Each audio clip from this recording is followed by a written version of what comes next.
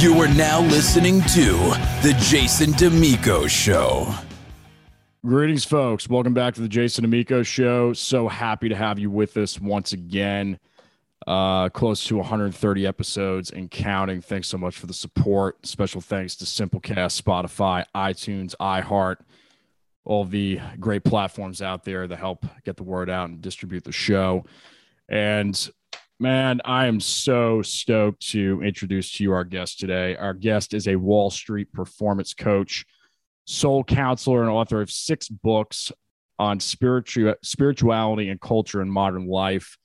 He is credited with coining the phrase spiritual but not religious, and was the first theologian author to name and delineate the concept and movement in his 2000 book by the same name. To date, he has garnered more than 1 million TikTok followers and continues to help folks worldwide with his famously recognized badass counseling brand and services. Please welcome to the show, Sven Erlandson. Thank you very much. Nah, that's all right. Trust me, I have 5 older brothers. I've been called worse, Jason. So it's so great to have you. And I've been spending the last few hours last night, a little bit this morning, diving into your life, diving into your story. And man, the amount of lifetimes you've lived in whatever the 50 so years you've been here are just incredible. Very gracious. Thank you. It sometimes shocks me. Do you ever do that, Jason? I don't know how old you are, but do you ever do that in your life where you look back on, let's say, like when you were 18, all right, you're just coming out of high school and you look back and you say, how many lifetimes have I lived since I was 18? Yeah. Because I literally just last night, I was laying in bed with my girlfriend, we're talking, and I was thinking about like 18, and I was remembering, okay, this time of year I was in wrestling season and so forth. And I'm like, that was like 1, 2, 3, that was like 7 lifetimes ago. I feel like I've lived like 7 or 5 or 6 blocks of lifetimes since then. You know what I mean? Absolutely. And it's not just that it's so long ago, but there are like phases. There's like chapters or whatever, sort of cliche we want to use. It's like, oh, wow, okay, that chapter is done. And so we live several lifetimes within a lifetime. Have you had this similar experience? Oh, yeah. Yeah. And the thing is, so I turned 28 in January, and things, the last 10 years, first of all, just snapped by.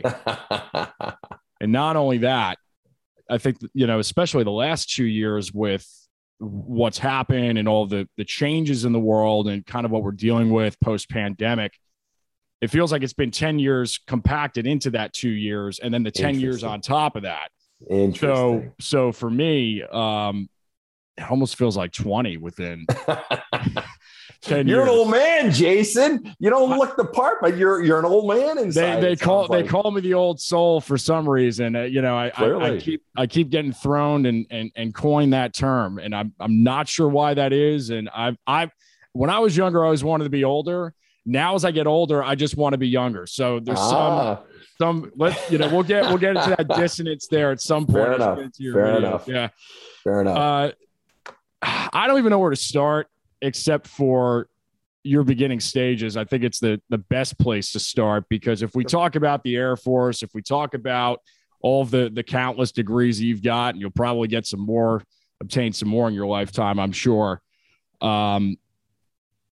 What a unique story. Just so glad to cover it. Let's just start with your beginning stages and how you got into this. If there was a pull for spirituality, I know your parents have a background in divinity and the Lutheran Church. So I'll let you do more of the explaining. I have read about it, but sure, we'll hear from the source. Yeah, no, sure. I mean, my dad was a pastor and my mom raised us 6 kids. One of my brothers was a girl, but she was basically a guy by her own reckoning. So that's why I say, just for clarity, I have 5 older brothers. But grew up in the church and loved it, quite frankly. And that was our social hub and so on and so forth. But more than that, I grew up with a father who was just a very good, decent man. And I always grew up wanting a great man for a father. Yeah. And there was that disappointment, but I loved my dad. I was hugged every day of my life, given a kiss by my dad, told I was loved him. But my mom was perhaps in some ways my greatest influence. And she was a deep thinker. And she and I bonded over deep questions from a very young age. And she was very spiritual, even though they were both religious. But I remember coming home from Sunday school one Sunday, and mom's in the kitchen prepping the big noon Sunday meal. And we're talking. And I tell her something I had learned in Sunday school that day. And she says to me, yeah, well, Sven, don't believe everything you hear in church. This is a fucking pastor's wife saying this. And so there was already the seeds of, that sort of cracking open that you can have spirituality without religion, but also just thinking for yourself. Yeah. And so I very much grew up in that and loved my parents, but I also loved religion and went to the Air Force Academy and so forth. And then I was about halfway through there and I realized, I love this and I love the military, but I don't want to be a fighter pilot. Immense respect for the classmates of mine who did, and many of them are generals now, admirals, shit like that. And but for me, it's like the calling was something different. And what it was really about was when I was 19 is when my deliberate spiritual journey began, where I began to ask the questions of myself. Who the fuck am I really? Do I have the courage to be who the fuck I really am? What do I feel called to do with my life? What, and not just, the answers of the universe sort of thing, but the answers of who am I? Yeah. And to go into that, and that requires both simultaneously stepping up to the buffet of life and tasting and sampling all the different experiences, but simultaneously having the courage to quit. To be able to say, and as a guy who grew up as an athlete, I was a Division I athlete, right? Competitive powerlifter, all this shit, having the courage to say, no, I don't want that. To go one step into something and say, no, I don't want it. I didn't have parents who said, well, if you start something, you better finish it. They had already had 5 kids. By the time I came around, they're like, hey, I don't give a shit. They didn't come to all my practices. They didn't come to all my games. It was in the first 10 years of my playing sports, till I got to high school, I can count on half of one hand the number of sporting events my parents went to. So it wasn't that. They always went when I was in theater and when I was at an orchestra concert and stuff. But so you're really on your own to find it for yourself. And there was the freedom to quit. Don't quit. We don't give a shit. We love you. Do what you want. Right. But there's so much pressure to not quit, which means the kid, the young person, or the adult in midlife or whatever, doesn't have the freedom to step up to the buffet and just see what tastes good. And without the freedom to say no to that which is not you, it becomes very difficult to find, to have the liberty to find that which is me. And so I always had that. And so there was always this communion from 19 years old, communion with my own spirit, beginning to talk and find the things that were obstructing it. And it was just, the rest of my life was just me following whatever my sort of soul was calling me to do next, and me having the courage to walk away from things. And I lost a couple of marriages. And in the long run, it ends up being a blessing. How was that sent to grow me? And different career paths. I thought all I ever wanted in life was to speak, write, and counsel. I didn't know what the career was. I just knew the 3 things I loved to do the most. And I thought, well, I can do those in ministry. So I became a Lutheran pastor.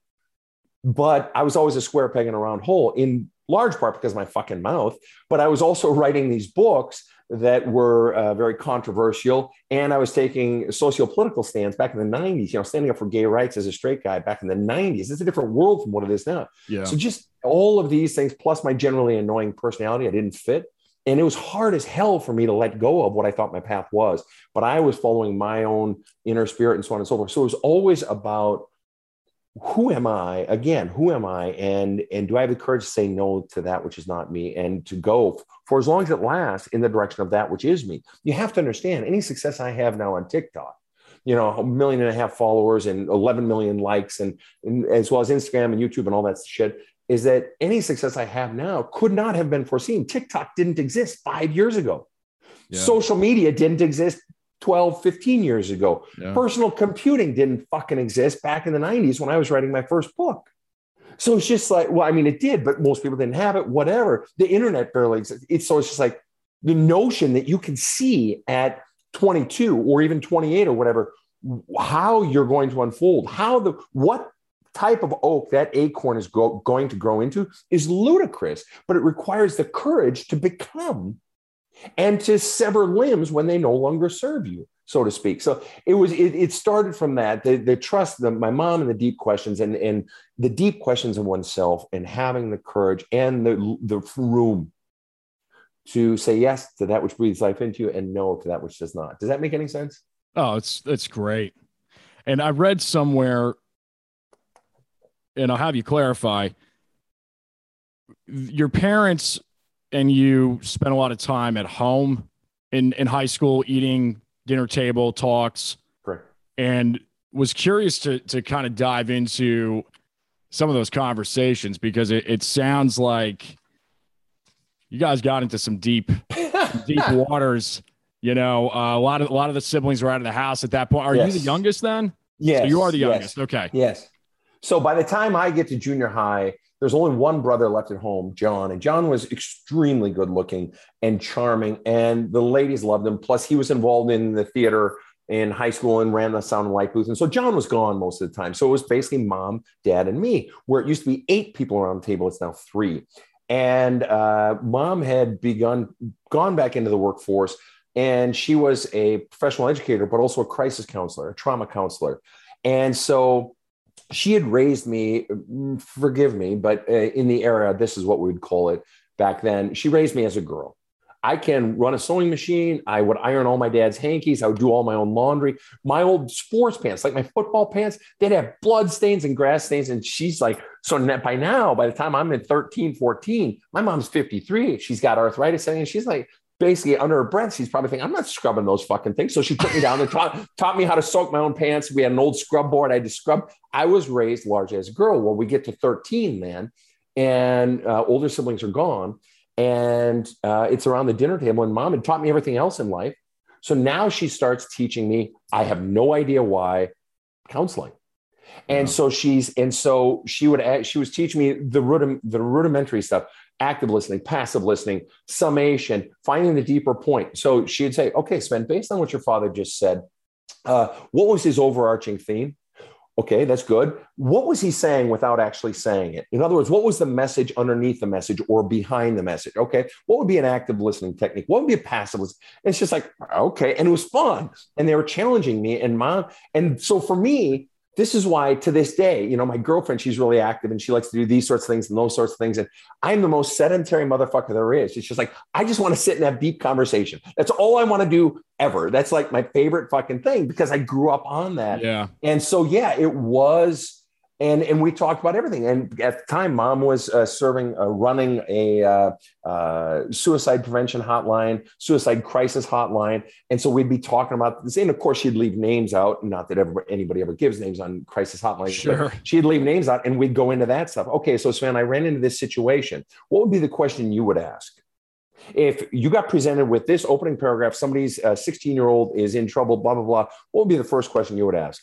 And what's this person really saying? And what's missing? And so on and so forth. So she's teaching me all this. It's like growing up being the fucking daughter of Bill Gates. It's just like, you think you might know a little something about computers, and right. You become saturated. But the cool thing about my parents, I never felt like anything ever was rammed down my throat. Not their religion, not the shit mom was teaching me. It was just play. It was just fun. It was, and it was our conversations. And so, yeah, that's what happened back then. That is so cool. And just to have the serendipitous nature of that, right? It was almost like a precursor.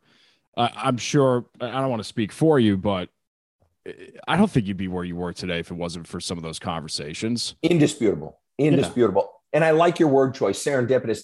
And that there was, with my parents, so much of parenting nowadays, and there was some of this present even in my parenting of my own children, but so much of parenting is, well, I got to teach my kid this and I got to teach my kid that, or I need to guide them or whatever. Yes, my mom taught me that shit, but it was just because that was dinner conversation. But there was, and she taught me those things, such as even the basic stuff of sewing and doing your own laundry and separating whites from colors and so forth. She did that not because she was trying to teach me something per se, but because she needed help. She was running a home of 8 kids. We all had to darn our own socks. We didn't have money to throw away socks. So we had to learn how to darn our own socks, and everybody had chores and so forth. So there was never this sense of, there was never a sense of control. And here I'm going to you need to learn, or if I'm working outside with dad, come on, I need help transplanting this tree. All right, you do the digging. I'm going to come back because I got a load of dirt over here, blah, blah, blah. It was never, I believe, by the time I got around, they had been teaching perhaps the older siblings, but with the time I got around, it's just like, there's work to do. We've got this land, we've got the house, we got everything. There's just work to do, and it's just putting you to work. And those conversations, it was, to your word, serendipitous. It was never, gee, we need to teach our kid this. And for them, and that was rooted in their faith. Okay, so their pastor and my mom's faith as well. And it was very much that the Lord provides, that God provides. Now, whether you believe in God or don't believe in God, the fundamental basic is that you can trust in the universe, and that allowing room for, to your word, serendipity, and just letting it sort of go where it goes, the organic nature of becoming. And to also tap into what you had a really interesting quote, or it was somewhere in your bio. No, I think it was in a video. Encourage kids to do what they love, not what they're good at. And I just think it has to do with trust. It has to, and I've, as a young man, getting into later 20s now, I'm feeling a lot of that deterioration within myself of, why am I doing this? Is this for an ego reason? Is this for what? Whose voice is driving the engine and kicking the throttle in here? Is it from bullying in the past? Is it from family members? Is it from myself 10 years ago? So I think that's just fantastic that they instilled that in you. And so let me ask you, Jason, let's just do mini case study right here. Let me ask you, as you're doing that questioning of what's really driving the equation of my life in these micro things, in the medium things, and in the macro things of your life, what percentage, if you're to just spitball it, knowing you could change your mind tomorrow, what percentage of the stuff, of the factors that are driving the equations of your life, what percentage is from an external power source that got put into you at some point, and what percentage of it is something that you have chosen or do choose for your life, that it comes from you rather than from an external power source? In other words, what percentage of your life is driven by external power sources? That's a great question. And it's the first thing that comes to mind is maybe I'm in a season of paradoxically dissecting, because it's funny. You'll go down paths to gain knowledge because people will say to gain knowledge, and then you'll get those internal influences or those external influences coming in, and then intrinsically you're able to siphon through, filter through, and take what you want. But then at the same time, those moments of inspiration on a macro scale, the Vision Quest standpoint, that's always been there from the beginning. That call towards, I've always had an inclination to the supernatural. I came out of the womb musically inclined, dramatically, the drama, the arts, all of that. So there's a lot of things. And then, so it's kind of hard to answer that question specifically, because I might be in a season right now of really tuning into and figuring out the difference. Is that absolutely answer? No, that's a great answer. And that actually leads to one of the things, and I'll just be very brief here because I know you have other questions, but one of the things I recommend to people is that they go through and they just create a piece of paper and write down a line down the center, and at the top put mom and dad, and at the top of the other side put self, and just list here every single value that got conveyed either explicitly or implicitly by mom and dad. And it can be something as simple as, well, always save money for a rainy day. Or it can be something as be nice to old people, or something as big as never live in Minnesota because the people are dumb. I'm from Minnesota. And so whatever it might be, but then you come over here and you look at that value from mom and dad and you say, well, two questions. One, do I subscribe to that value? That's the first question, yes or no. And then the second question, this is the more important part. What percentage? So it might be always save for a rainy day. And that may have been hammered into me, but my response might be, yeah, okay, that's good. But I really only subscribe to that 30%.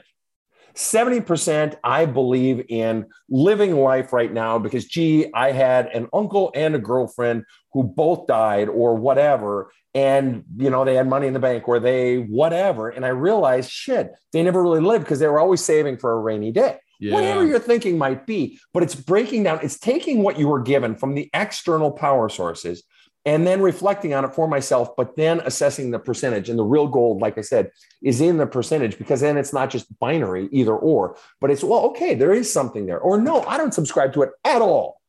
But that's forcing me to define who I am based on the external power sources as a starting point. And there may be pieces that I never got information or wisdom on, like I was never taught, owning a home versus owning a home and renting it out, but living in a different place or whatever. I was never taught anything. So I've got to break that down for myself. But a great starting point, and where the real differentiation happens between who I am and what was pressed into the wet cement of my soul to be as a child. We're all wet cement.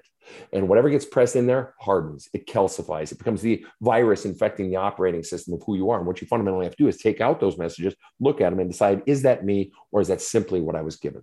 So that's fantastic. So fantastic. Were there any influences specifically for you besides your parents and immediate family that really threw gasoline on the fire for you, athletes, artists back in the day? Yeah, for sure. For sure. My high school wrestling coach was, to this day, one of the single wisest men I've ever known.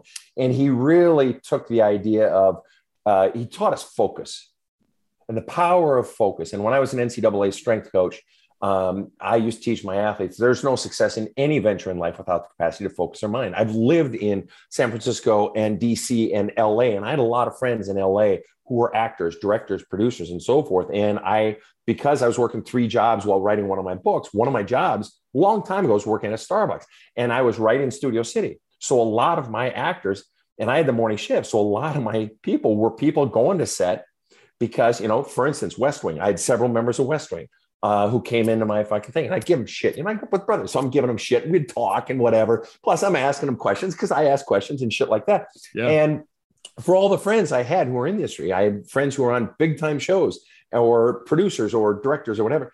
And one of the things I discovered is if you lack the ability to focus, you ain't ever going to be a fucking actor, especially on a talk heavy show like a soap opera where so many people get their in. You're not going to do fucking theater if you can't fucking focus. Right. So this notion of focus. So my high school wrestling coach really, you can't even fucking wait tables. And I waited tables for college and graduate school. I waited tables off and on for like 12 fucking years, and I loved it. You can't wait tables. If you got 5 tables working, that guy over there has a well-done steak, and this one over here on the same table just has a salad. You got to time those right. While over there, you realize you still got to get a fork down because, this woman's dessert is coming, blah, blah, blah.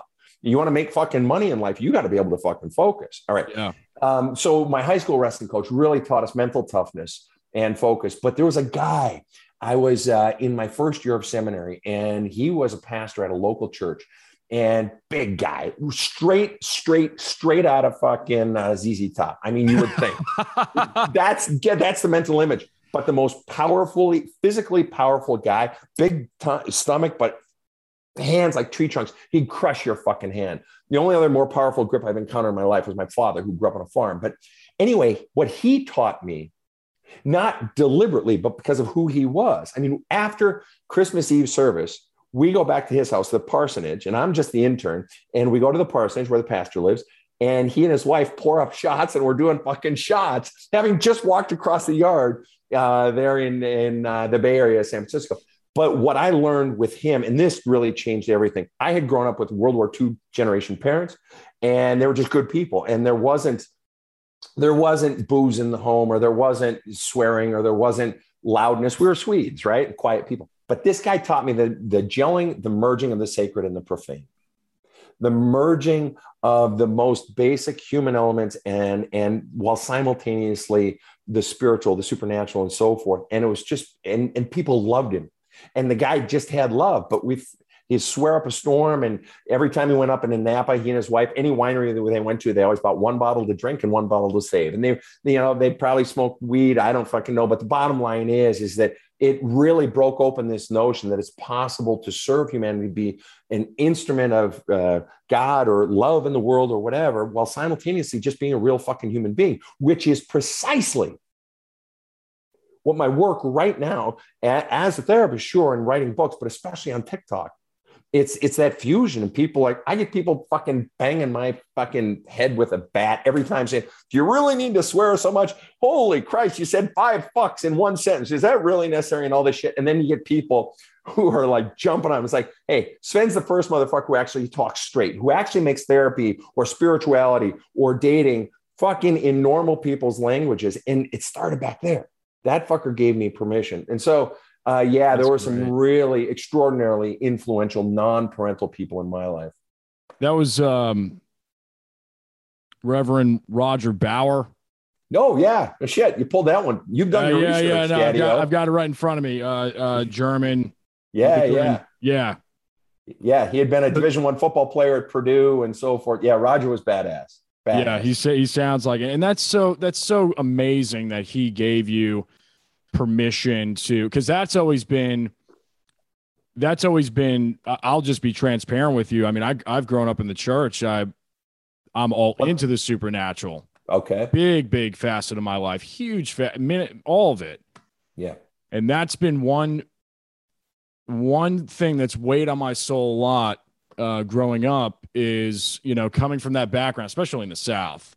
Yeah, for sure. And the things that I've dealt with, I mean, just it's the energy. It's the energy that'll build up in a room when people, this is, Jason Damico, yeah, he's an actor and he plays bars with his band and da. And it's like, I'd always run into situations where I'd want to play on the worship team and they think I was stuck up, or they think I'd have, and then it became one of those what's wrong with me situations. And it's turned into, over the years, I've had to, do the work, shed it off and go, you know what?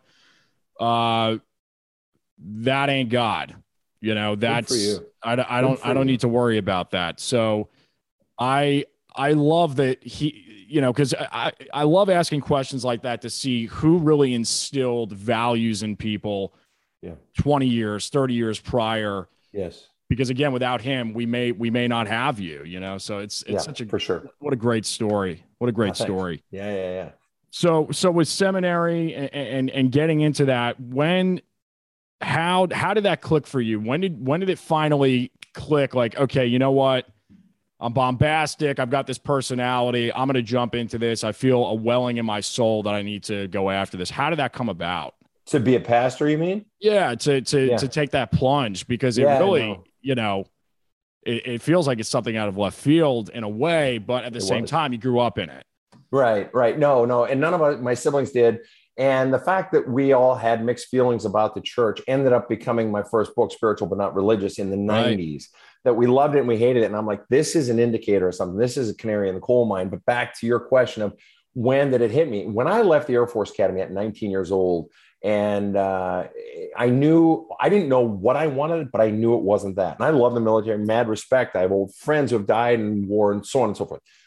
So it wasn't about military or even the Air Force or even being a pilot. I respect all of those things immensely, but it just wasn't for me. That's all. I mean, it's like when you meet a wonderful woman, it's like, oh my God, she's beautiful and she's smart and she's this and that, but I don't feel the click. Yeah. She can still be great. I just don't feel the click. That's all. Nothing against her. Just don't feel it. Okay. Yeah. So anyway, that was 19 and I began my spiritual journey. And then it was when I was 22 and I had been kicking around all sorts of different things. And I met a woman. I met Julie. She had become my first wife. And it was in a conversation with her. And we realized that we really shared a love for God and for people and for church. And we just loved it. And it was then that it clicked. And I knew I wanted to finish my degree, but do it in world religions instead of mathematics, which I'd been majoring in all the way along because I was good at it. And that I wanted to go to seminary. And so that sort of all just took off. I had actually already mostly gotten my degree in world religions, but I'd done both at the same time. Anyway, that was with the certainty. It's just, there was a woman and it clicked. And that became the calling of my life for the next 15, 20 years, even as it morphed into other things, including the Wall Street coach and shit like that, which just fell out of the sky. But it was in that moment at 22, it's like, okay. And this will also satisfy my wanting to speak and write and counsel. And you got kicked out 3 times out of ordination. Yes. I'm sorry. I don't even know what I'm reading. Evangelical Lutheran Church in America, the ELCA. Yes. We got to get into that real quick. A quick lowdown on that. Bottom line is, I love it. Bottom line is, I graduated from seminary, and as you're going through seminary, they have an oversight committee that basically tracks your progress, and you have to interview with them. And 3 different times that oversight committee said, no, fuck you, you're out of here. and we don't like your theology, or we don't like your personality, or when my book came out, we don't like your fucking book. What cuckoo ass shit is this? And but I persisted. At times I took the blows, whatever. But then on top of that, where it's not specific in that description that I wrote or that you've read or whatever, is that I also got kicked out of 3 individual parishes. So I got kicked out by the large organization 3 different times. And I was serving a church or I was being considered for the pastor job in San Francisco for Pastoral Lutheran Church. And once they found out my position on gay rights, ironically enough, it was this uber conservative church. They said, oh, you're pro-gay. We don't want you. We really want you, but because that one thing, we're not going to do it. Then another time they brought me back again to interview for that position. And they said, we want you. And they had all but hired me. And they said, nope, no good. And then a third time I was serving a church in Ohio. And again, it came to the gay rights issue. But now we're in the late 2000s. And I was killing it. And I was running up their fucking membership was growing and all this shit. And the senior pastor was a hardcore conservative, but he had been an athlete. So we could at least talk. We could see eye to eye. And we just didn't on that one thing. And they got people behind them. We don't like Sven's stance on gay rights. And so I got thrown out of that one too. So technically I've been thrown out of ministry 6 different times, 3 by the overarching organization and 3 by individual fucking churches. So, but it was a blessing. It was a blessing because I never could have foreseen, unless those doors had been closed, these doors I would have never gone in the direction of the doors that are happening now. Now I also read somewhere about youth ministry. You started as a youth pastor. Is that correct? When I was midway through seminary, I also had my wife and I had separated at that time. I was still going to seminary, and I was serving as a youth pastor of a church in suburban Minneapolis. Yes. That must have been some experience. I mean, to be a kid in one of your, under your leadership. Can I tell you a little story real quick? Please, yeah, that's why I brought it up. I was hoping my old man, my dad, who was World War II generation. So he's a pastor of a suburban church in Minneapolis when I'm growing up. And I'm like 6, 7, 8, 10. And I remember hearing the story, and it'll get told every year, that my dad, when the confirmation class, so this is like 15-year-olds, 14, 15-year-olds, or 13, 14, would come into their first day of confirmation. And it was a big church. And so there were different classes, but the class that he taught, his group, let's say it's 30 kids, they come in and there's pastor, first day of confirmation class. They walk in on Wednesday night and there's pastor, and they look at him and he's standing in front of them. He's standing on a Bible. Now, my dad's World War II generation, grew up on a farm during World War II and the Depression, teaming up horses and shit before they even had tractors. So he's hardcore old school Swede. But and the lesson was the Bible isn't God. And until you get that through your head, he would say, until you get that through your head, you don't have faith. You have a relationship with a book that is not the same. Right. And so, I mean, that when you get that story at 6 or 8, that shapes everything. Oh, you've got parents who are aggressive, forward-thinking people. So my favorite thing was we used to play this game. When I was a youth pastor, we used to play this game, the senior pastor and I, and we'd take kids on retreats and so forth. And it was this game. It was basically like fucking Jeopardy or some knowledge show or whatever. And one of my favorite questions was always along the lines of, name this Bible verse, or true or false. Is this a Bible verse or is it not? And I would say, any man who has had his testicles crushed or his penis severed from his body shall not be allowed in the gathering of the Lord. And they'd hit their buzzers and say, no way, no fucking way. And I'd say, Deuteronomy 23:1. And if you're reading a new interpretation, they're watering that shit down. Go back to fucking King James shit. You get your dick knocked off, or, your fucking whatever, your testicles crushed. You can't come around God. And they just thought that was the funniest fucking thing. And now it may seem as a totally random thing, but it humanizes the Bible. And it also forced them to begin to think and take shit with a grain of salt. And it's like, what are we supposed to do? Put at the entrance of the church door some woman who's feeling everybody's testicles and okay, you can come in. Right? It's ludicrous. It's ludicrous. So it's learning to take faith seriously, but also to be able to laugh at it. Okay, this was a cultural thing, et cetera, et cetera. So yeah, I had some fucking fun in my pastoring years and youth pastoring years. Oh, that's so good. That's so good. I don't think I've laughed that hard since the beginning of the new year. That's worth its weight in gold. Not to digress from that. That's go ahead. That's fantastic. Working in an emergency wing as I think it said chaplain or minister. Correct. Your mother did that, right, for a little bit or similar. She had done crisis counseling, but she had not been a hospital chaplain. Yeah. Okay. And I was an emergency room chaplain for a period. Yeah. I'd love to touch on that for a couple of minutes and your experiences with that. And obviously you talk about patterns. I was going to bring up patterns later, but in this case, I think at this point, as we start getting closer to the badass counseling era in your life, which you are currently in, patterns are being a math guy yourself. I love statistics. I went to school for business. I had a statistics course and fell in love with it because of the patterns and pattern recognition and really, discovering them within yourself, in the world, and how the numbers really just don't lie. So I'd love to see correlations perhaps with if you were around death often in those situations or folks that were on the verge of it and came back. Kind of a loaded question, but I'm sure there's something you can kind of pick off there with the bone. Absolutely. My very first day, it was at a level 1 trauma center. So a level 1 trauma center can take anything at any time. Yeah. Anything. Yeah. Burn victim shootings, etc. And my very first day, the very first room I walked into was the room of someone who had an accident on the job site where they had gotten sucked into a wood chipper. Shit. My very first patient, my very first day, and I'm 26 fucking years old. Also on that day, a cop was shot in that city. And so that was one of the rooms I walked into, or was on a peripheral, because the person had gotten shot and they were in no position for a chaplain, but sometimes staff and family will request the chaplain be present. And so then this set the tone for you're an emergency room chaplain. And the pattern that developed, honestly, if I'm really, the real pattern that developed in terms of my own personal work is the immense awareness of one's inadequacy. The fuck is a 26-year-old going to say to someone who just got sucked into a wood chip? What the fuck am I going to say to the family of a cop that got shot, or to the cop herself or himself?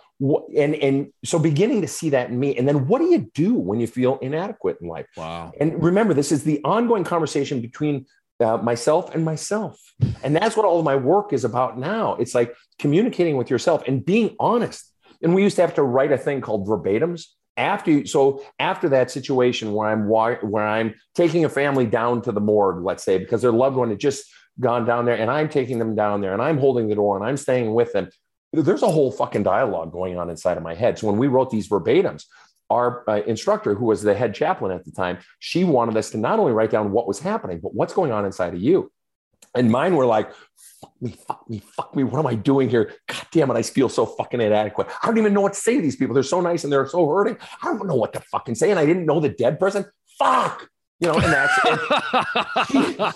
My chaplain supervisor, she saved that one. She said, Sven, can I use this for future class? I'm like, why would you want to save it? It's just like one big fuck. And she's like, that is so perfect, because that's real shit. Yeah. And so for me, one of the patterns was the feelings of my own inadequacy and what's going on inside of me, and tuning into those questions. However, to your point, yes, you become aware of also the patterns in people of what's driving people's pain. And it's not, for instance, in the case of death, it's not always the death itself.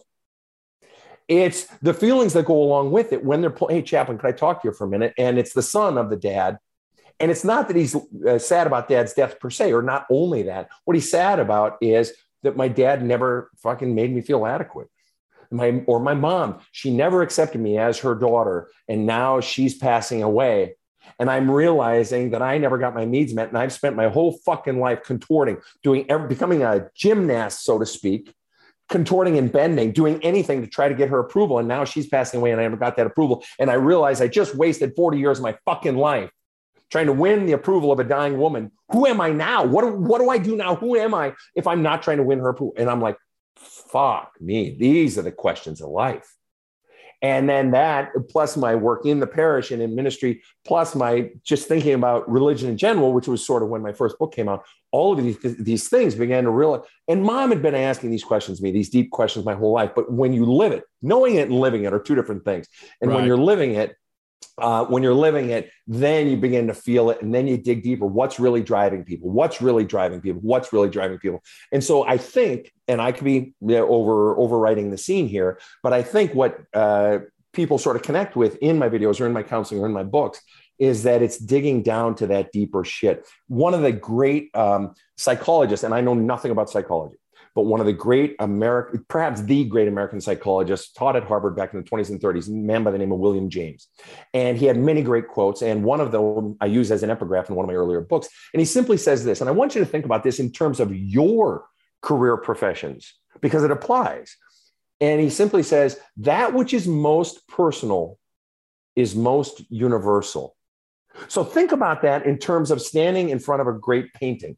Think about that in terms of the pathos of a great play where someone is speaking about their own anguish or their own loss of a child. It's so personal, yet it resonates like a string inside a fucking piano because it's like, Jesus, I've experienced that.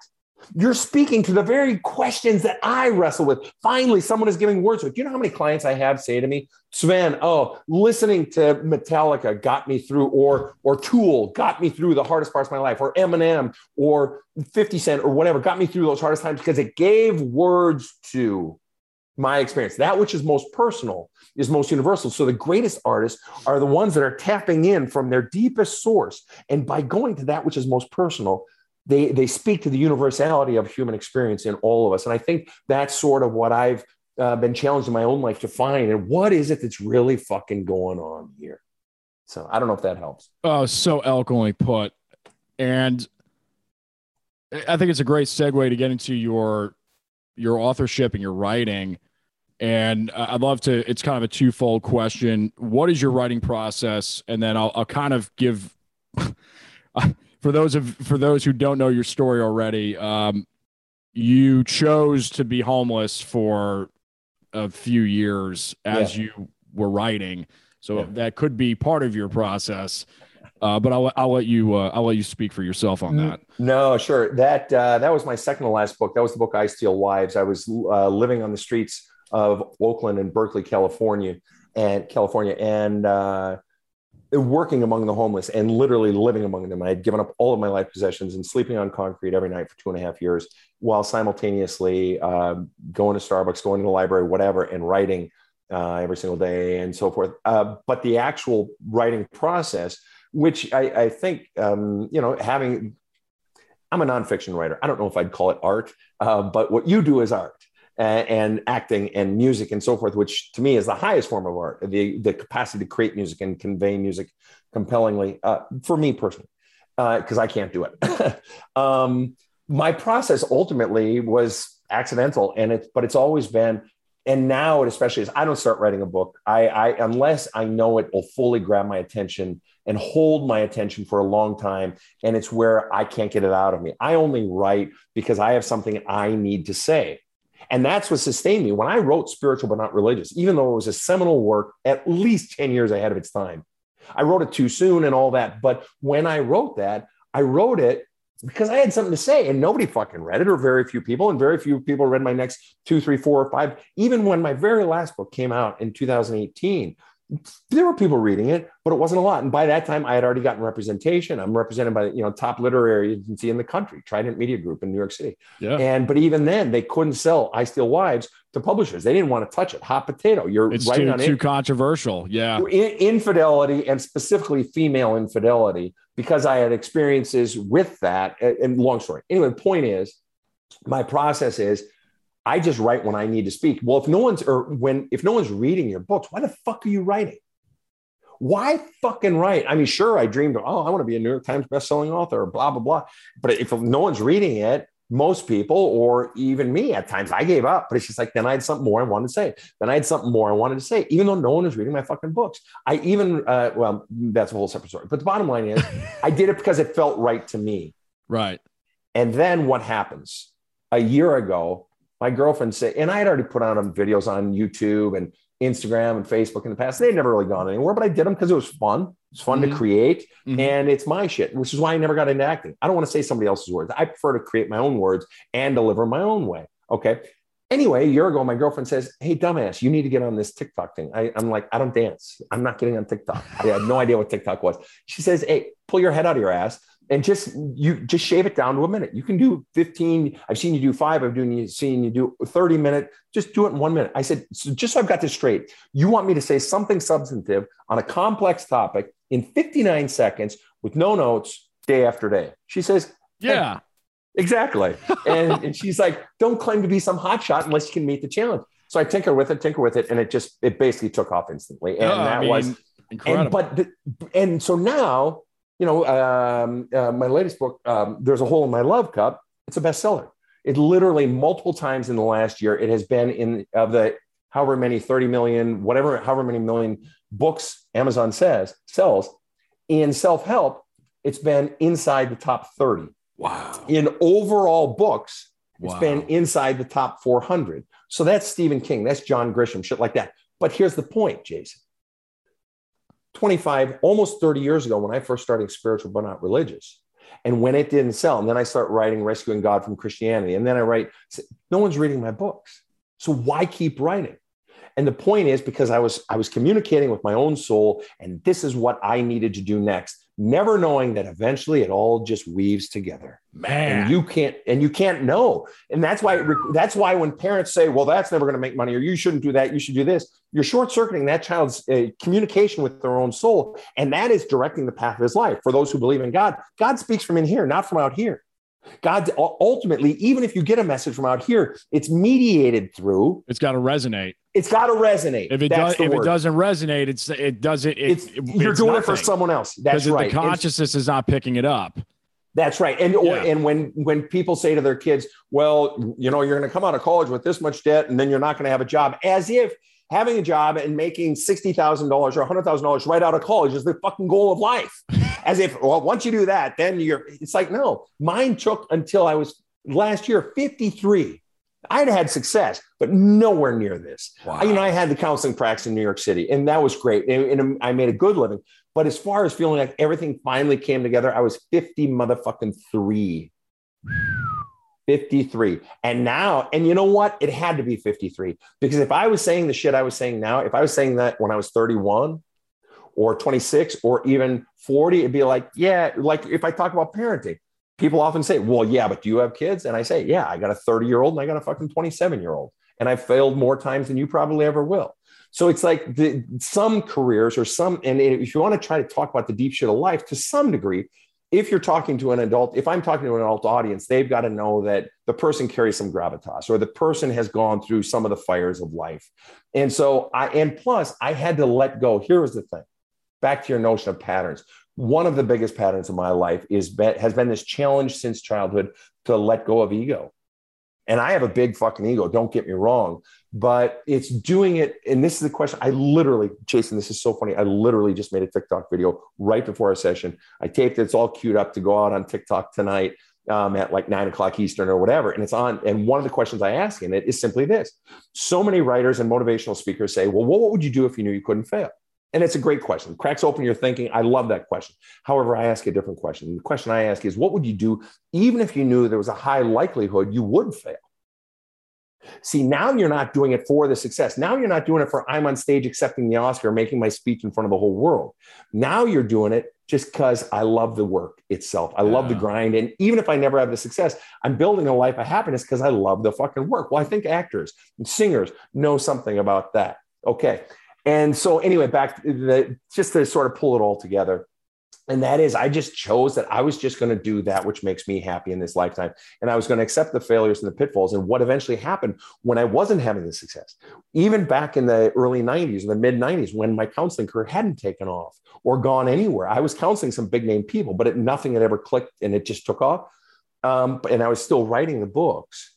I had to let go of my ego's aspirations to be famous or to have, I never really aspired to a lot of money, but I did aspire to fame, big ego.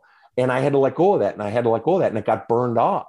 I had to let it go because it was being burned off by God or by the universe or whatever. I wasn't getting it. So then what are you going to do? What are you going to do next if you're not getting your ego needs assuaged? Well, then I work on myself to reduce my needs to have my ego stroke. And then I ask myself, well, what would feel good to do next? And I just kept following that. And now, like I said, it all just weaves together. And I've got people in Uganda asking me how they can get a copy of my book. I've got people in Japan or Bali saying, hey, dude, I watch your TikToks religiously. You changed my life. I had a guy say to me just this morning in one of the comments, I literally was on death's door, an absolute alcoholic, ready to kill myself. And your work, in addition to, one or two other things, just has brought me back from the dead and I'm alive again, et cetera, et cetera. It's just like, okay, great. Now we're cooking with gas, So I don't know if that answers your question. Speechless. Absolutely speechless. It's so good. So I have nothing to add to that. I'm just going to go on to the next topic. Which I have a lot of things. So I'm gonna try and be brief here and pick what's most relevant to where we are in the conversation. I'll throw this at you. I thought the John the Baptist video was really interesting. I think it was titled "Badass God Shit" on YouTube, and you had the wood floors getting done in your house or your apartment, and you're sitting there drinking a gin and tonic and talking about John the Baptist. What was my point with John the Baptist? I've made hundreds of these things. The point was essentially how, I think it was like a half-hour video talking about how he, after having the summation of Father, Son, Holy Spirit experience, baptizing Jesus, and then a month and a half later, he's bitching because he doesn't believe. I thought it was brilliant. I thought it was great. So I wrote it down as a bullet point. We don't have to get into it. I had to tell you in person. I absolutely love it. I think it's great. And that's all of us, right? We get all the evidence in the world that a girl loves us, but we're still, does she really love me? Does she really love me? Or with God, we have all these amazing things happen if you're a person who believes in God, and yet we still don't believe. The next day, we're still distrusting. It's like, and in that case, John the Baptist had literally the only time in the entire Bible where the Father, Son, and Holy Ghost are all present in one scene, the only time. Yeah. And then, like you said, a month later, he's in prison. He's saying, he sends his followers, go ask Jesus if he is the Messiah. It's like, really, motherfucker? Really? That wasn't enough? Fuck you. I was just reading in Exodus today earlier, happenstance about the Exodus and the Red Sea and everything. And it's the same thing. They get to the Red Sea and it's like, there's been the 9 plagues on Egypt and whatnot. And, what are we going to do now? How are you going to do this, Moses, blah, blah, blah. And the whole thing. It's like, really, that wasn't enough. Yeah. And same thing with Peter and the 3 denials. I mean, we see this time and time again in scripture. And for whatever reason, our stupid, I'm not going to say stupid, but the way we're wired, which is brilliant, but there is this carnal stupidity in there where it's like you gotta fight the doubt. Well, and it's doubt driven by fear. And this is why fear is referenced 365 times in the Bible, that everything, that the fundamental human drive or thing that hamstrings life is fear. It's always fear. And fear is always fear of pain. And present pain, future pain, or sometimes looking at past pain. And this is why we constantly hear, fear not, don't be afraid, all of these messages that God, Jesus, any human knows that what you're ultimately always battling is fear and the insidiousness. And so one of the things I tell people is, people have dreams, aspirations for their career, for their life, for their relationships, and they know what they want. People say, I don't know what I want. Bullshit. You know what you want. But there's so much fear that we go tick, tick, tick, tick, tick. And we take a watered down version in this direction. We go tick, tick, tick, tick, go in the opposite direction, which was the story of Jonah. He went the exact opposite direction. Okay. And so why everything boils down to a choice of fear versus trust. And the fear is that I won't be okay. The trust is that no matter what happens, I'll be okay. And most people think that there is some eventuality where if it happened, if I never got my mother's approval, it would be a fate worse than death, that I couldn't handle it from the most powerful person in my life. Or if we're stuck in the desert and there's no food, we couldn't handle it. And once you come to the realization that no matter what happens, I'll be okay. Even if I get diagnosed with stage 4 cancer, I'll be okay. Strange as that sounds. And when you work with people who are dying, you realize, shit, they're more okay than the living. And so this notion of, can you confront what your greatest fear is in this situation? What is the one sentence you most fear hearing? What is the one eventuality you most fear? And then can you ask the question, would I be okay? In other words, would I go to sleep, wake up the next morning, itch my ass, use the bathroom, wipe my butt, go have breakfast, get dressed? In other words, would life go on, or would I literally explode? Right. And so that's what keeps us from going after that which we really want. It's some fear or some person's voice we fear saying something about us, etc. And one of the other things to tag on that is, you've talked about a lot of people get caught up in the fear of the unknown. Yes. But for you, it's studying the fear of the known. Absolutely. I have never heard that before from anybody. And I'm a studier of psychology. I don't have a psychology degree, but I had classes in high school and college with it. Sure. Haven't seen that anywhere. And I think it's breathtaking. I hope you write a book on that at some point. I think it's fantastic. So just wanted to kind of throw that to you as well. Appreciate that. Yeah. Appreciate that. Yeah, that nothing will kill a career, nothing will kill a dream, an aspiration more than the fear of putting it out there, knowing exactly what your brother will say, or knowing exactly what your mother will say, or what society will say, or what your buddies will say. And it's like, that's been so painful in the past when I've been criticized. I'll just keep that inside. And I would rather not go after my dream than endure what I know. You know in advance what they're going to say. And it's so painful because you've been hurt in the past. It's like, it's not worth the risk. I would rather choose a different career, tick, tick, tick, tick, and go this direction. Yeah. Anxiety and depression.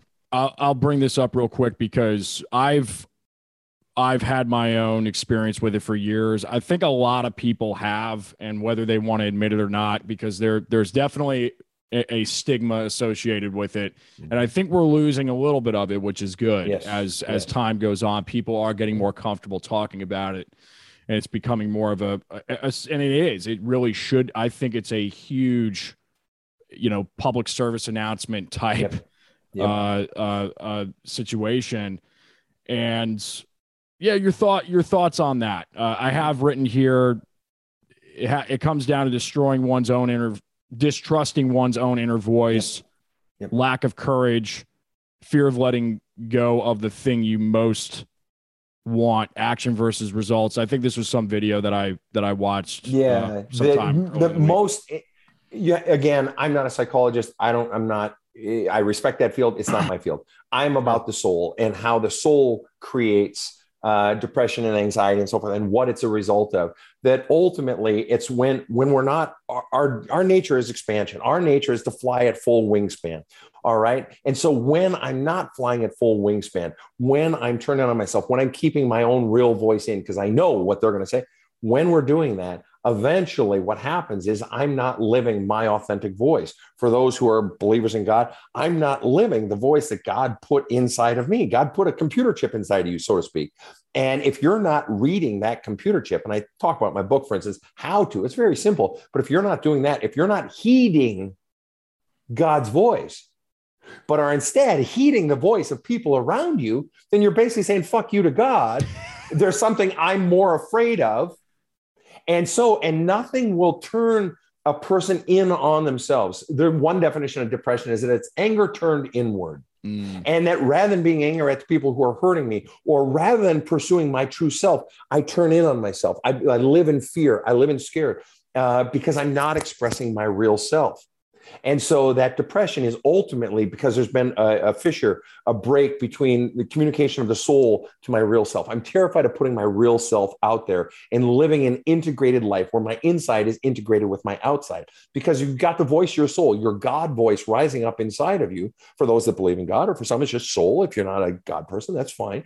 But then you have all those other voices that have been rammed down your throat since you were a child of who you should be and what is expected of you, and the grading in your life, that inner turmoil, that anxiety, that depression inside of you is the grinding of those two tectonic plates below the surface. And we know from geology that when those plates grind, there's earthquakes up on the surface, right? There's anxiety, there's shit going wrong, but it's ultimately your voice in battle trying to rise up from your soul against those voices that have been packed into you from mom, from dad, from society, your whole life. And until, as the great poet said, and I always forget his freaking name, but no man is truly free until he can live as though his father is dead.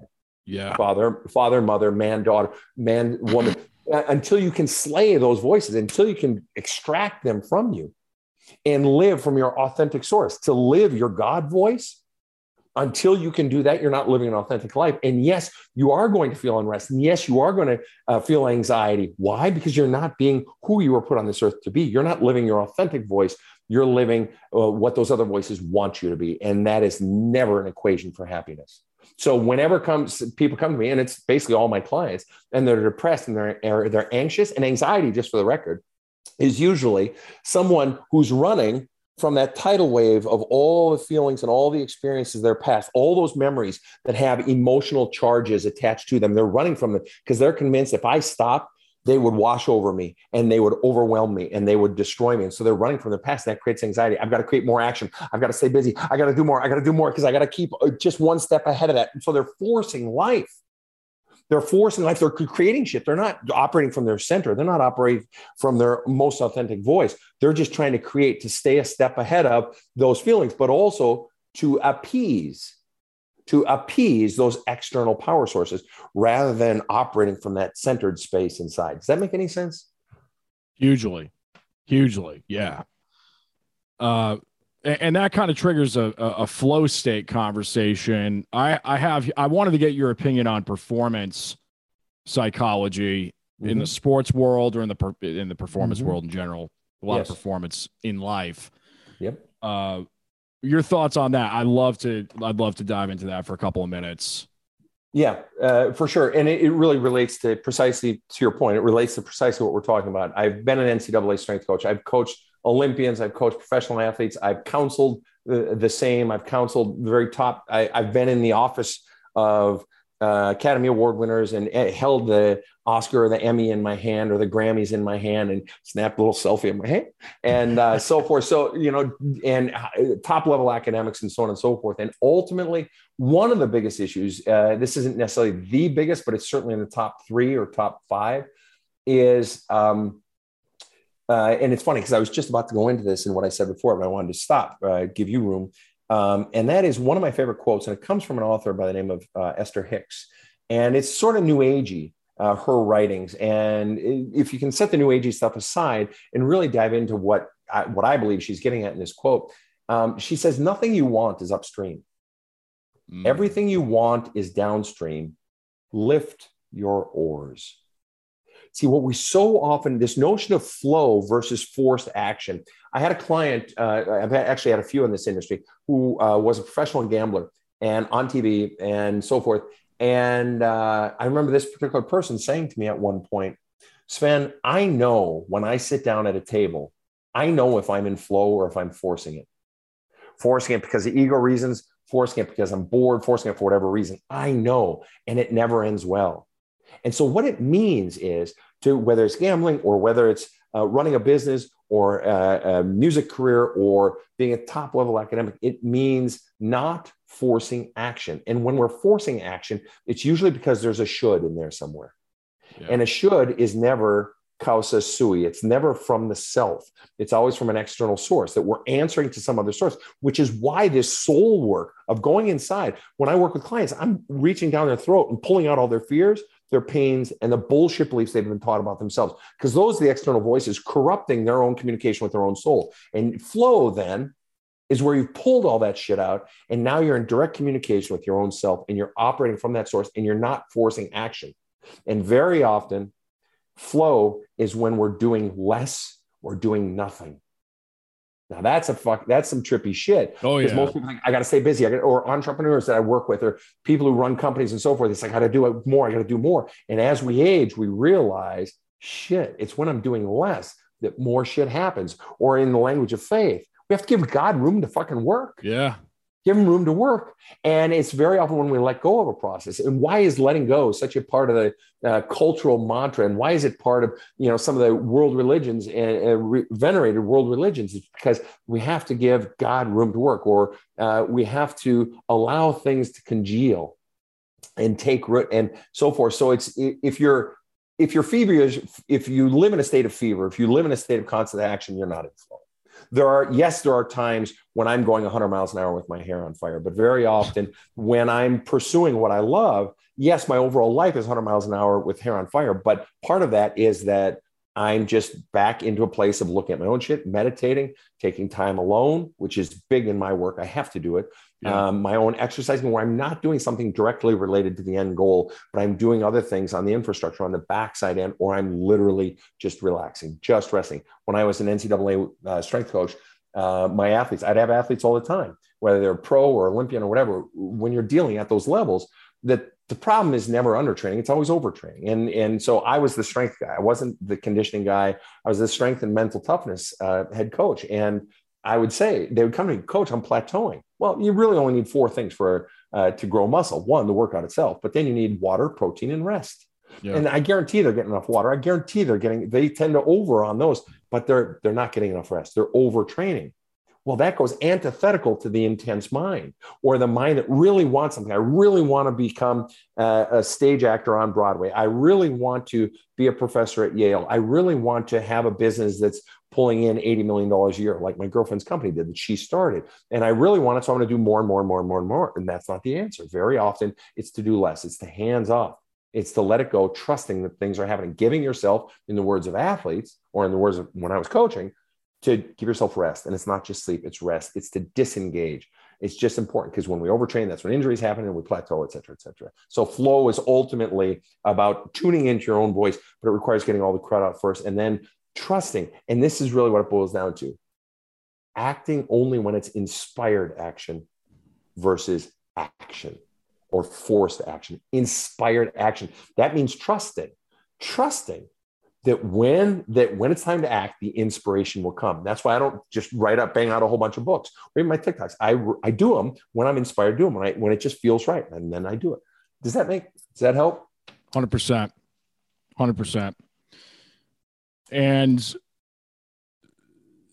I'm going to kind of take a little bit of a turn here and go to best and worst preaching experiences or counseling experiences. And you don't have to say any names if you don't want to, but just like one of each, anything just really that comes to mind and, epitomizes each side.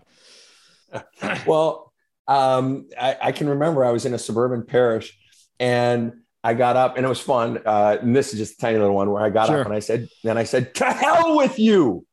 To hell with you. I was saying it at the people and I was like pointing to them and shit. And then I said, and those were the words of Jeremiah when he said he didn't want to da-da-da. I got to swear from the pulpit. Anytime I can swear from the pulpit, I'm a happy guy. Worst preaching experience was the first time I preached at this church in Ohio. There were 2 different services in the main sanctuary. And I was preaching. They had services in other parts for younger audiences and shit, but the senior pastor wanted me to go on display for basically the main folks and big audiences and so forth, congregations. And I took the pericopes, the readings for the day, and I don't write out my sermons ever. And so I just lay in bed and I meditate and not meditate like Om, but just I'm running it all through my head and piecing it together. And what are my main points and da-da-da-da.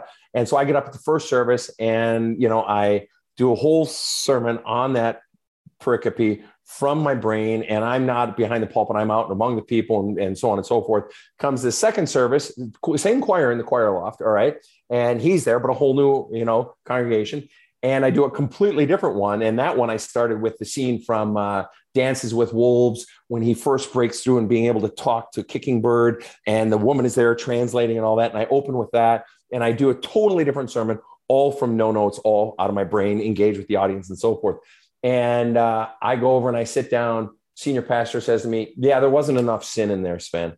And I'm like, you fucking cocksucker. I just preached 2 motherfucking different sermons, all from scratch, to entertain your motherfucking choir or anybody else who wanted a different fucking message. And the first thing out of your fucking mouth is a criticism. Fuck you, man. And I love the guy, but it's really, that wasn't enough. Really? Okay, I should cover every single biblical point in every single fucking sermon. Fuck off. And anyway, but I loved the guy. I loved him. I love that guy. But it's just like, oh, for fuck's sake. In a counseling setting, many times the hardest part in any counseling setting is when someone basically says, yeah, it's not resonating with me. I don't want to do it. I had one guy, we were at my home office and we were sitting out on my porch, and he had come to me a few times, very successful businessman. And he had said, about 2 or 3 sessions in, he says, listen, Sven, I got about 3 sessions in. He said, Sven, I've now counseled with you for 11 hours. Okay. Because my sessions are long. They're like first sessions between 3 and 6 hours. Each follow-up session is between 2 and 4 hours. Anyway, he said, I've counseled now with you 11 hours, Sven, and you really haven't healed me. And, I love you. You're a great guy. No disrespect, but you really haven't, I don't feel like we've made any progress or like you've really healed me. And I said, that's legit. That's totally honest. I appreciate your honesty. In fairness, I will say this. We've done 11 hours together and you've never opened up. You're terrified. You're terrified of opening up about your brother dying and about your father dying. He said, what do you mean opening up? I said, allowing those real feelings come out and grieving it and talking about it. He says, Sven, come on, please. When my brother died when I was 28, I was ripped wide open that night and I cried through the night. And then when I woke up in the morning, I was ready to go. I got it out of my system. And I'm like, yeah, okay. I realized this guy had no intention of touching his shit. You don't grieve anything overnight. Even you lose your girlfriend that you've been dating 2 months, you really, like. It's going to take you more than one night. You lose your brother and you're 28 years old. That's about 4 fucking years of grieving, at least. Yeah. All right. And so it's just that he didn't want to touch his pain. And instead he chose to medicate himself with booze, with food and so forth. And so for me, I got no disrespect for that guy. I mean, I got a good laugh out of it, but ultimately the real frustration for me, the disappointment is when someone doesn't want to touch their shit, because back to what I said earlier, that would be a fate worse than death. That if I allowed myself to open that vault where all my real feelings are, it would overwhelm me and I wouldn't live through it. And in his case, he used the excuse, well, I don't think it'll do any good. And so that what that really indicates is they're terrified of looking at all the shit from their past. But as my favorite author, Joseph Campbell, wrote, the cave you most fear to enter holds the treasure you seek. Mm. And he was most afraid of all the pain of his life and all the messages and all the grief and so forth. But that's the very liberation, the freedom, the happiness that he's been seeking, that he keeps going in all these directions looking for a quick fix because he doesn't want to address the real shit. So and so when that happens, it makes me sad because I do this shit for love. And most people don't know that I spend more time doing free shit than my paid shit. People say, oh, your hourly rate is ridiculous. I said, well, first of all, try living in the New York City tri-state area, and then tell me that. But more importantly, it's just like, you don't know how much work I do with the homeless and with veterans and just online answering people's shit. And I don't do that because I get anything out of it. All the free shit, I do it because I love doing my work. Yeah. I love doing my work, but also I think of myself more as a pastor than even though I'm not talking God, I think of myself more as a pastor in that mentality of being a servant than, gee, this is my fucking profession. And so, So anyway, I give a lot, and it breaks my heart when people don't want to do the work, because I know the shit isn't going to magically heal itself. Their pain is going to get worse, and it makes me sad for them. So I think it's great that you have on your website which is badasscounseling.com, correct? Yeah. Thanks. Yeah. A process for admission, so to speak, or a process to write an essay, answer the questionnaire, because, people need to be ready to get to work and for them to really get the value out of their investment. I think it's fantastic that you have that. I think more people should implement those types of, I hate to say safeguards, but they'll probably get prepped before the work anyway. By doing that, it's going to start bringing things up to the surface. Right. I require every client it's actually an autobiography, and I give only the loosest of guidelines. And I used to allow however long they want it to be, but now I cap it at 10 hours a week just because I can't, 10 pages just because I can't read more than that. It gets to be too much, but I require that in part so that we can hit the ground running the second they get into my office or the second we get on the Zoom call, that I already know their whole life story. And for many of them, it's the first time they've ever told their life story from their own perspective. Wow. or that they've told it at all. And it's very illuminating oftentimes, and it's scary for a lot of them to actually face their shit. And but what it does also is I spend between, depending on the length, between 2 and 4 hours reading that, and I don't charge for that. So what it is on my part is you're already getting about $1,000 worth of work out of me. And so it's a good faith show on my part that I'm not just here to fuck you. All right. I'm here because there's work to do. And for me personally, I tell all my clients, one of my goals is to get you off my tit as quickly as possible. where you're able to stand on your own. Why? I'm not here to milk you. I'm here because you don't want results 2 years from now. You want results now. And one of the most radical phrases that I ran across, and I still don't remember who did it. I'm inclined to think it was somebody like Carl Jung, because he was also a preacher's kid, as well as one of the fathers of psychology. And again, I know nothing about psychology, but I'll steal from anywhere if I find great information. And he said, transformation can be immediate if you go deep enough.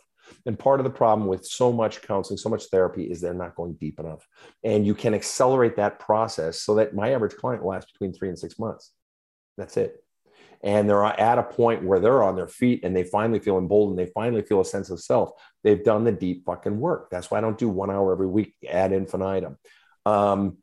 And autobiography accelerates that process, because normally you spend 6 to 8 sessions just getting to fucking know the person. They come in my office, I've already got the questions and I'm already loaded up, I've got their autobiography and I'm already loaded up with all the questions. That becomes a jumping off point. We can move very, very quickly and go very, very deeply in doing it. So that's been, I don't even know why the hell I started doing it. I don't even remember when I started doing it. I've just always been doing it. And there are some people, because of privacy issues and because I do deal with some big name people, who choose not to do it. And that's fine. Then we just come in as a normal session, but that just takes more fucking time. But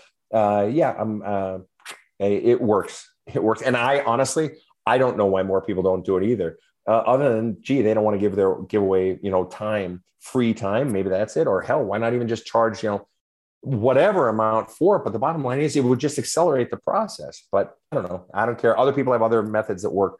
This one works for me, and we can move very, very quickly and go very, very deeply. And I can get them off my tit. And for me, most people say, well, isn't that a stupid business model? For me, it's just the opposite. It's the best business model I can think of, because yes, I'm not keeping them needy of me for years and years at 1 hour a week. And 1 hour is usually 50 minutes or 45 minutes. But for me, who are they most likely to tell their friends about when their friends are going through a problem, or their brother? Holy shit, I was seeing this guy, Sven, and we solved shit right away. And he moves so fast, and he swears a lot, and he's ugly and looks like he eats small children for lunch. But if you can get past that, he actually gets fucking results, and he gets them quickly. I'll take that kind of fucking recommendation for my business. And so from a business point, it just makes sense too. So I love it. I love it. As we kind of start to, wrap up here. Yep. Another really interesting point that I saw in one of your videos, which is a direct spin-off from Steve Jobs, foolishness correlated with success. Absolutely. I love this. I'm diving deep into it now as I've kind of looked over my life and patterns in my life and where I'm aspiring to go and to manifest and to whatever. And seeing that time and time again, am I being foolish enough in this? Did I push the envelope enough? Whatever. But yeah, just opening the floor to expand on that for you on it's a fantastic subject. Yeah. And you know what, that's so great that you brought that up. That speech by Steve Jobs at Stanford University in 2007, whatever it was, and a guy who'd never gone to college and then has all that success. And he talks about it at the end, that he has a few stories. And then at the end, that story about this notion of stay foolish, stay hungry, stay foolish. Yeah. That's it. Stay hungry, stay foolish. And it really, that for me, he was echoing really what I had been taught as a kid. And that is, I had been given liberty by my parents at a very young age. One of the messages I got at school is, Sven, you're different. Be normal. Implicit, different is bad, normal is good.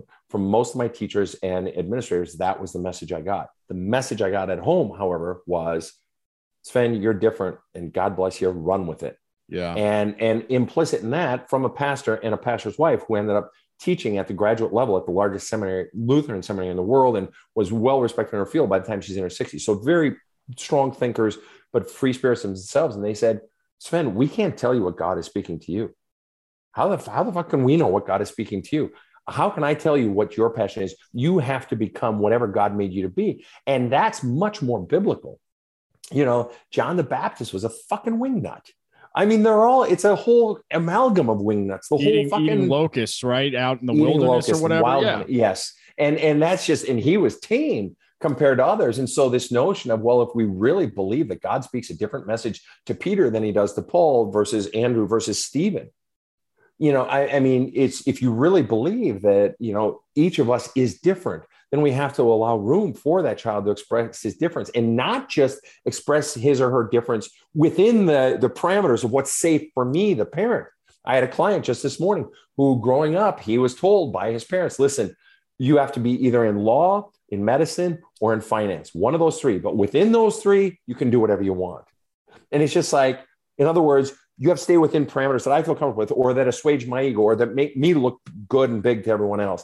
And so bringing it back around, that the Steve Jobs notion of staying foolish, I was set up for it as a kid, that it's okay to be foolish, and failure was never criticized. I took a ribbing from my brothers and so on and so forth.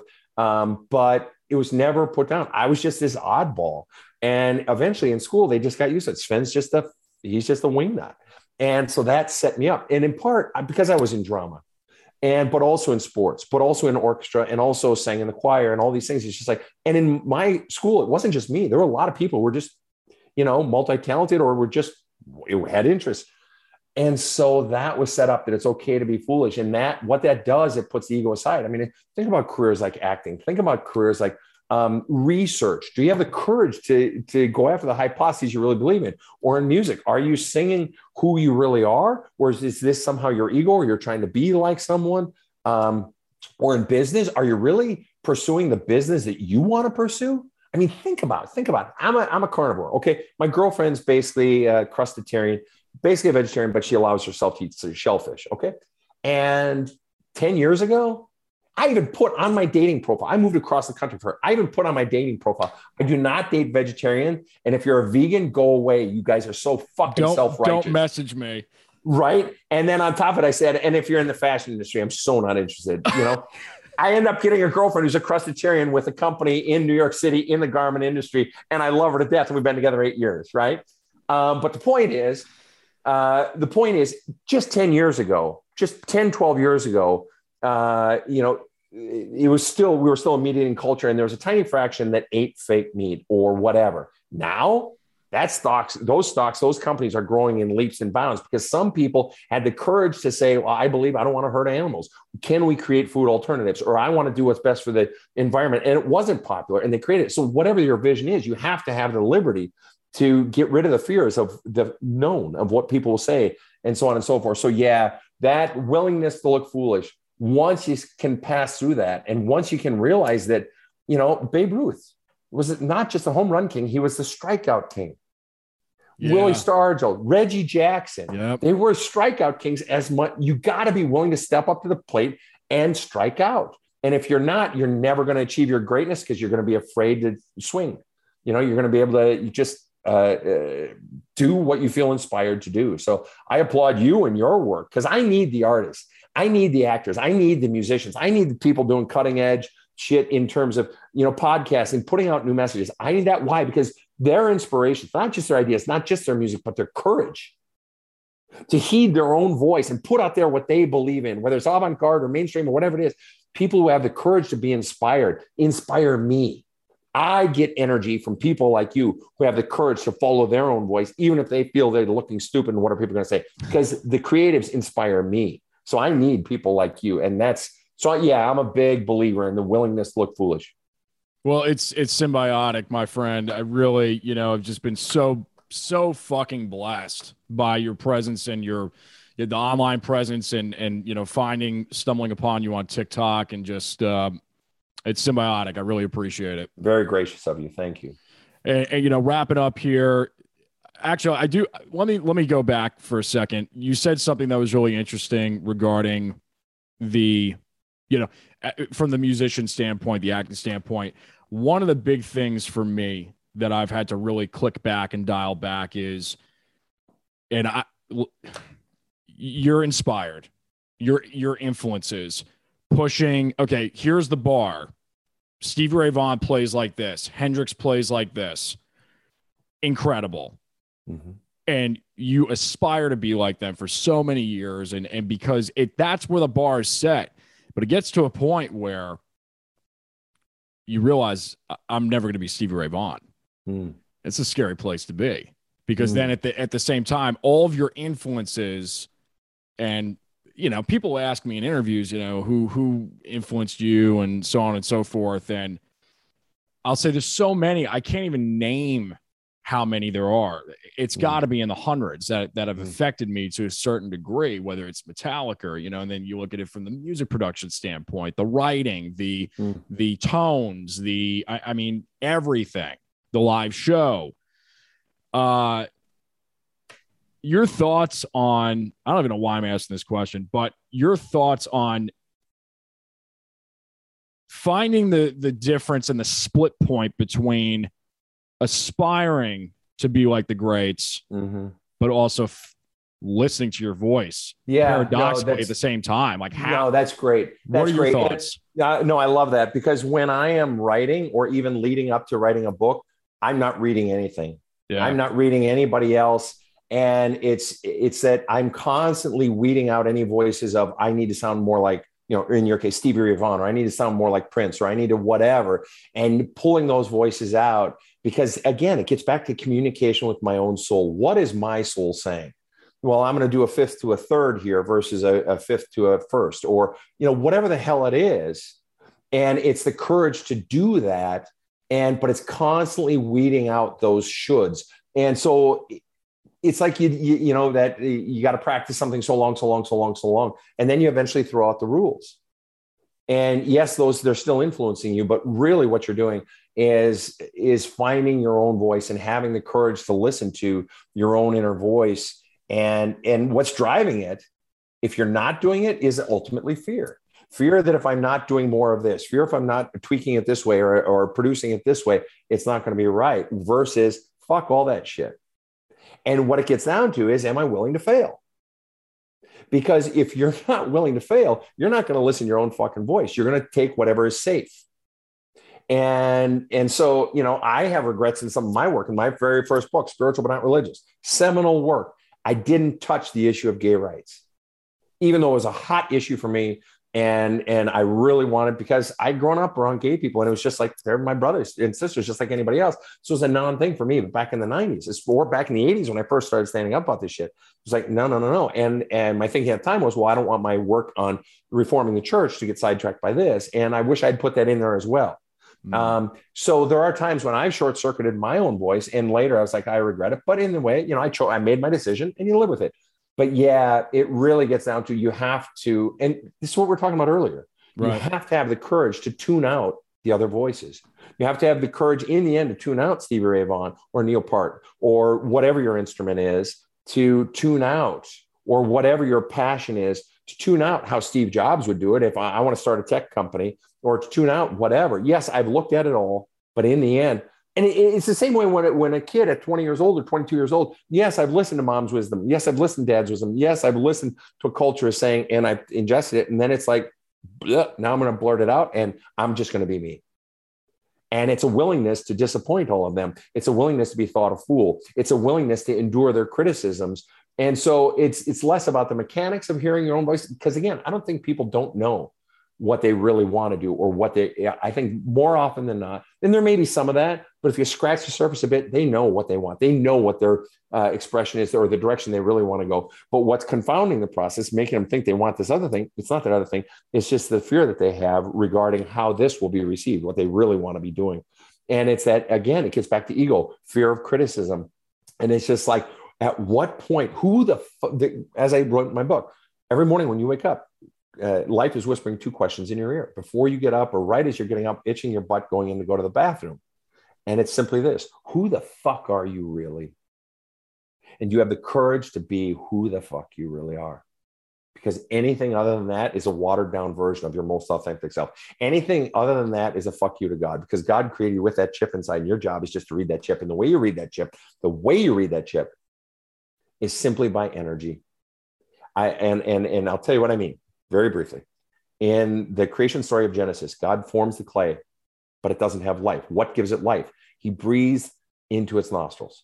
He breathes the breath of God into its nostrils, and it animates him, gives him energy. What does Jesus do in the upper room after his resurrection? And he's come back and he's talking to his disciples, and then he breathes on them. And I began to think, what is it that breathes life into me? That's the voice of God. What is it that literally gives me energy? When someone has energy, we talk about them as inspired. Latin, spirit in. We talk about them as enthusiastic. Greek, theos, and God inside. And so these things, this notion of having energy. So all you got to learn to do ultimately, whether you're a believer in God and you want to follow God's call for your life, or whether you're a non-believer and just want to be in tune to your own soul, what gives you energy? What breathes life into you? It's not, what do I like? What do I want? Those are the wrong questions. Those are head questions. Those are good. They can help. But ultimately, does this path breathe life into it? Does it give me energy? Does it energize me? Or does it bleed me, bore me, numb me? Do I have to conjure up energy just to go do it? It's not you. That's somebody else's path. Your path, what you were written on your chip, what you were put on this earth to do is to read your own fucking energy and have the courage to do it, because anything else is a big fuck off to God. Jeez. It's just so good. And it also I kept hearing lack of trust with yourself. Yes. All of that. And this is kind of work that I've been doing with myself is you. And it also not good enough. Fear of not being good enough. Your voice not measuring up to one of the greats. Or if I'm that's one thing that I've found over the years is, sure, you can be inspired for years by doing something, but then it gets to a place of, oh, I'm actually, I've had this where I'm actually afraid to solo with what I'm hearing in my head because I'm just regurgitating what everybody else has done. Because it's worked or because they got applause for it. Right. So then, and it's crazy because as I've kind of gone down this journey and I've realized that how the greats got there is they've just been listening to that inner voice. Because when they get hooting and hollering for doing this one thing in a solo, what I've realized is that when I'm on stage doing this, when I'm listening to that inner voice, there's an automatic pinging and response from the audience where they'll just start going crazy. And I'm like, I don't even know why they're going crazy. I just played like 2 notes. Yeah. You know what I mean? It's really, but it requires it. But to that point of authenticity, one of my neighbors here, she produces Broadway shows, and they're in the process of developing a show. And it's about Sister Rosetta Tharpe. In guitar history, Elvis and all of the great men track back to her as the greatest, that she revolutionized rock and roll. And she was a preacher. She was working in the church, and that style of rock and roll guitar didn't exist. You look up Sister Rosetta Tharpe. I will be. And so her style didn't exist.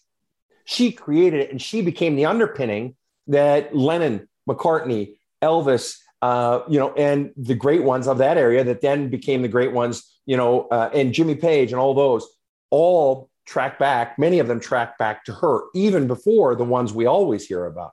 Robert Johnson or whoever. Yeah. Yes. Wow. Yes. Wow. Yeah. And so the point is, and it goes back to a woman, which is just the beautiful irony of rock and roll. I love that. That. But ultimately, it's someone having the courage to be original. And it's that willingness to fail. It's the willingness to step up to the plate and strike out. And like I said, I wrote 6 books. Nobody read my fucking books. I had to be willing to fail. And I was doing it for me. I wanted my voice to be out there. And even if it's forever forgotten, I don't care. I need to say it. That great quote, we're all fucking actors on the stage of life and, on the stage for our little time. And are you going to play your fucking role? Because you were given a role. What is your fucking voice? Nobody cares if you sound like Stevie Ray Vaughan. What we care about is what's your voice. Give me something new. Give me your originality. Feed me, electrify me with your originality, whatever sound it might be, whatever volume it might be, whatever texture and timbre it might be. Give me what is inside of you. That's what we are all longing for in life, that sense of authenticity. I was being interviewed by CNBC. They wanted to make a show out of me, and they were, in fact, the ninth. That was the ninth. That was actually the 7th time. There have been 9 where somebody was trying to make a show out of me, and CNBC brought me in for interviews. And I was dealing with a top guy and his right-hand woman there. And one of the things they said after, they'd interviewed me and so on and so forth, one of the people in the room said, the biggest thing that we look for in building a TV show around someone is authenticity. And I don't think it can be questioned, Sven, that for all the other things that might be criticized about you, you are in fact authentic. And that's what people are looking for, that authenticity, that's what we resonate with. And here's the thing. I know nothing about theater, but I do know this. One of the great quotes from theater is, the mark of good theater is seeing yourself on stage. Ooh.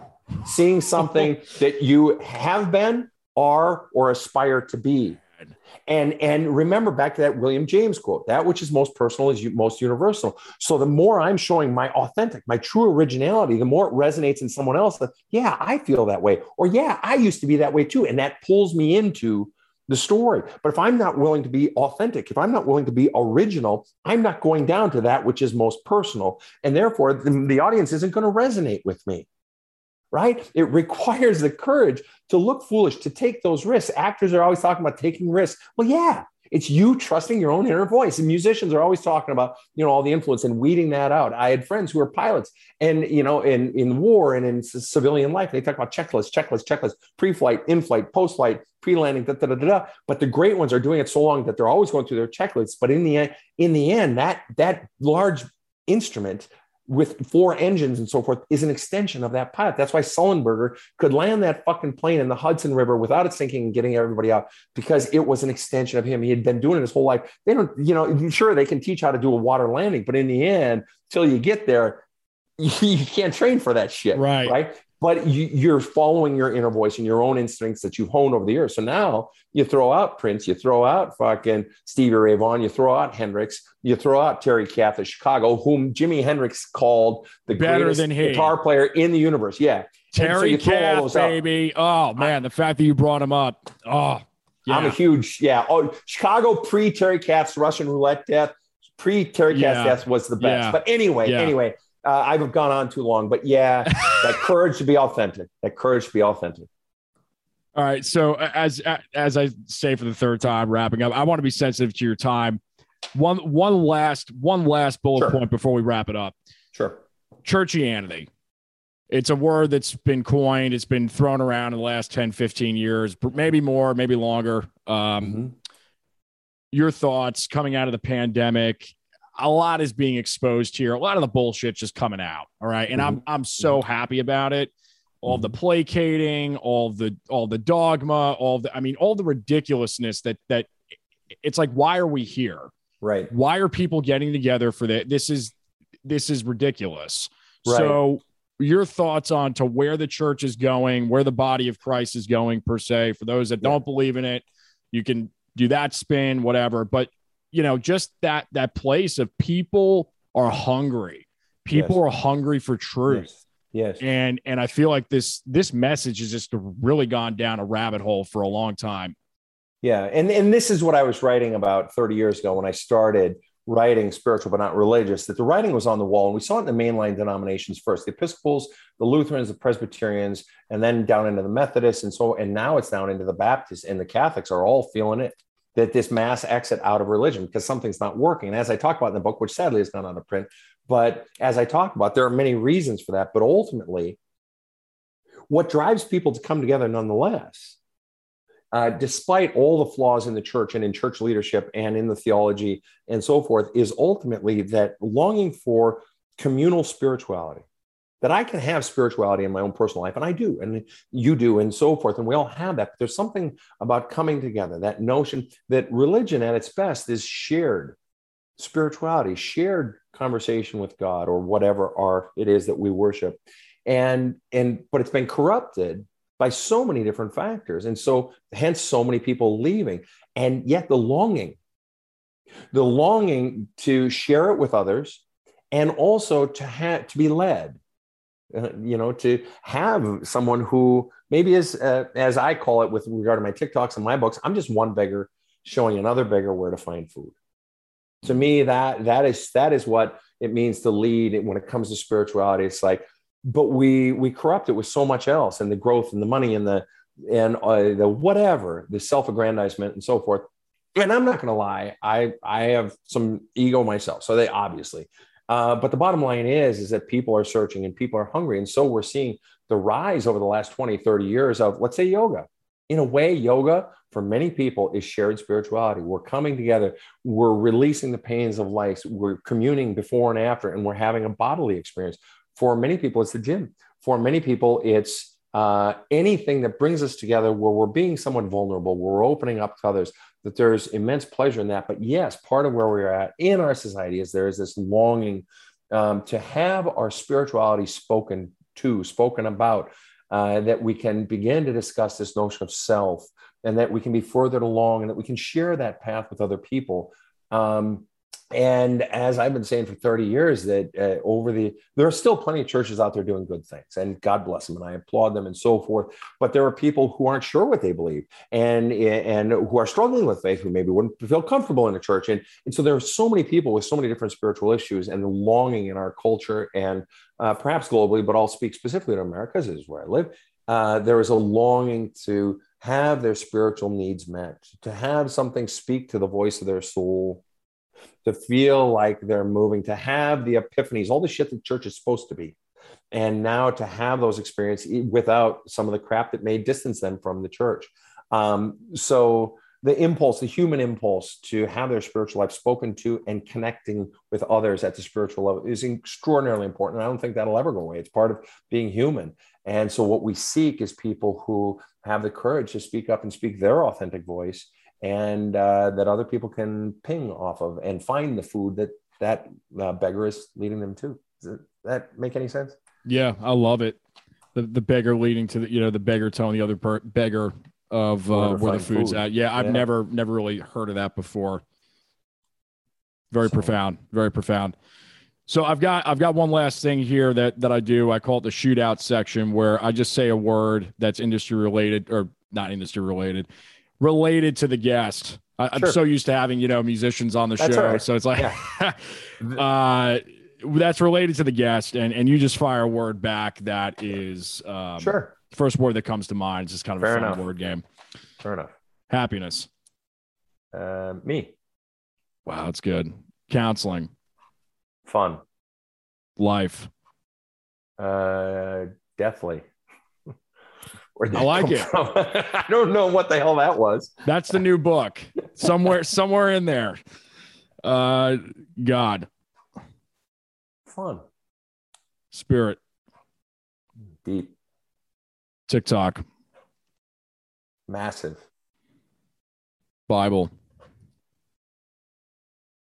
Deep. Truth. Light. Faith.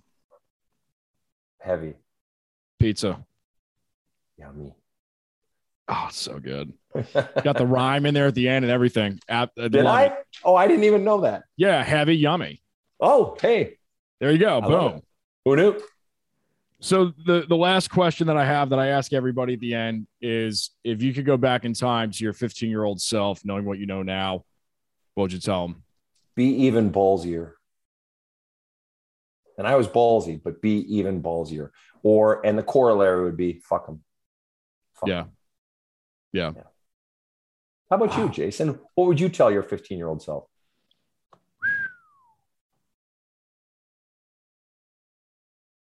You got to keep going. You got to keep going. I like it. Easy to get bogged down. Easy to lose the path. Yeah, you got to keep going. And that's even coming from a place of, I still have to keep going. Right.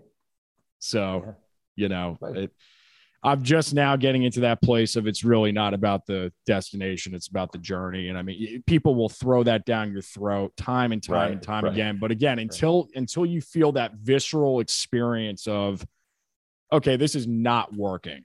Yep. This is not sustainable. Right. The admiration, the awards, it's not. Right. Then what? Yeah, I'd just say, keep going. I love it. Good answer. Love it. So for those that are listening, driving in the gym, whatever, where can folks find you, the handles for social, and then, anything coming up soon? Sure. Obviously, as we've already mentioned, Badass Counseling on TikTok. I'd love to have you come. Got a lot of people weighing in. I try to comment when I can, and so there's a bit of a conversation there. But Badass Counseling on TikTok and on Instagram and on YouTube. And Instagram, sometimes if for some reason you got something, I let people reach out to me through direct message from Instagram. I don't get to everyone. I have hundreds every single week, but if you have something that's eating at you or just want to throw a question out at me, whatever, feel free to do it through Instagram or my website, which is badasscounseling.com. Also there are my books. There's a Hole in My Love Cup, which has become an Amazon bestseller. And the rest of my books, also, I put up all podcasts I've ever done there. And also I have do-it-yourself video courses to take you through the steps of healing and beginning to find your authentic voice, and different packages there. And I think that's everything. Awesome. I can't thank you enough. This has been... You were great. So like it's all I'm speechless still from whatever you said earlier. I have to rewatch this when I'm editing it. I appreciate it. Thank you. I really thank you for the opportunity, Jason. This is very gracious of you to have me on your show. I really appreciate it. This was fun. It really was. And deep. Yeah, for sure. Well, you guys been watching and listening to the Jason Damico show. Check out the description box below for Sven's information and follow him there. Definitely, if you're not on TikTok, make an account just to follow this guy, because his account alone is worth making a subscription or account for. So we will see you all on the next episode, and peace.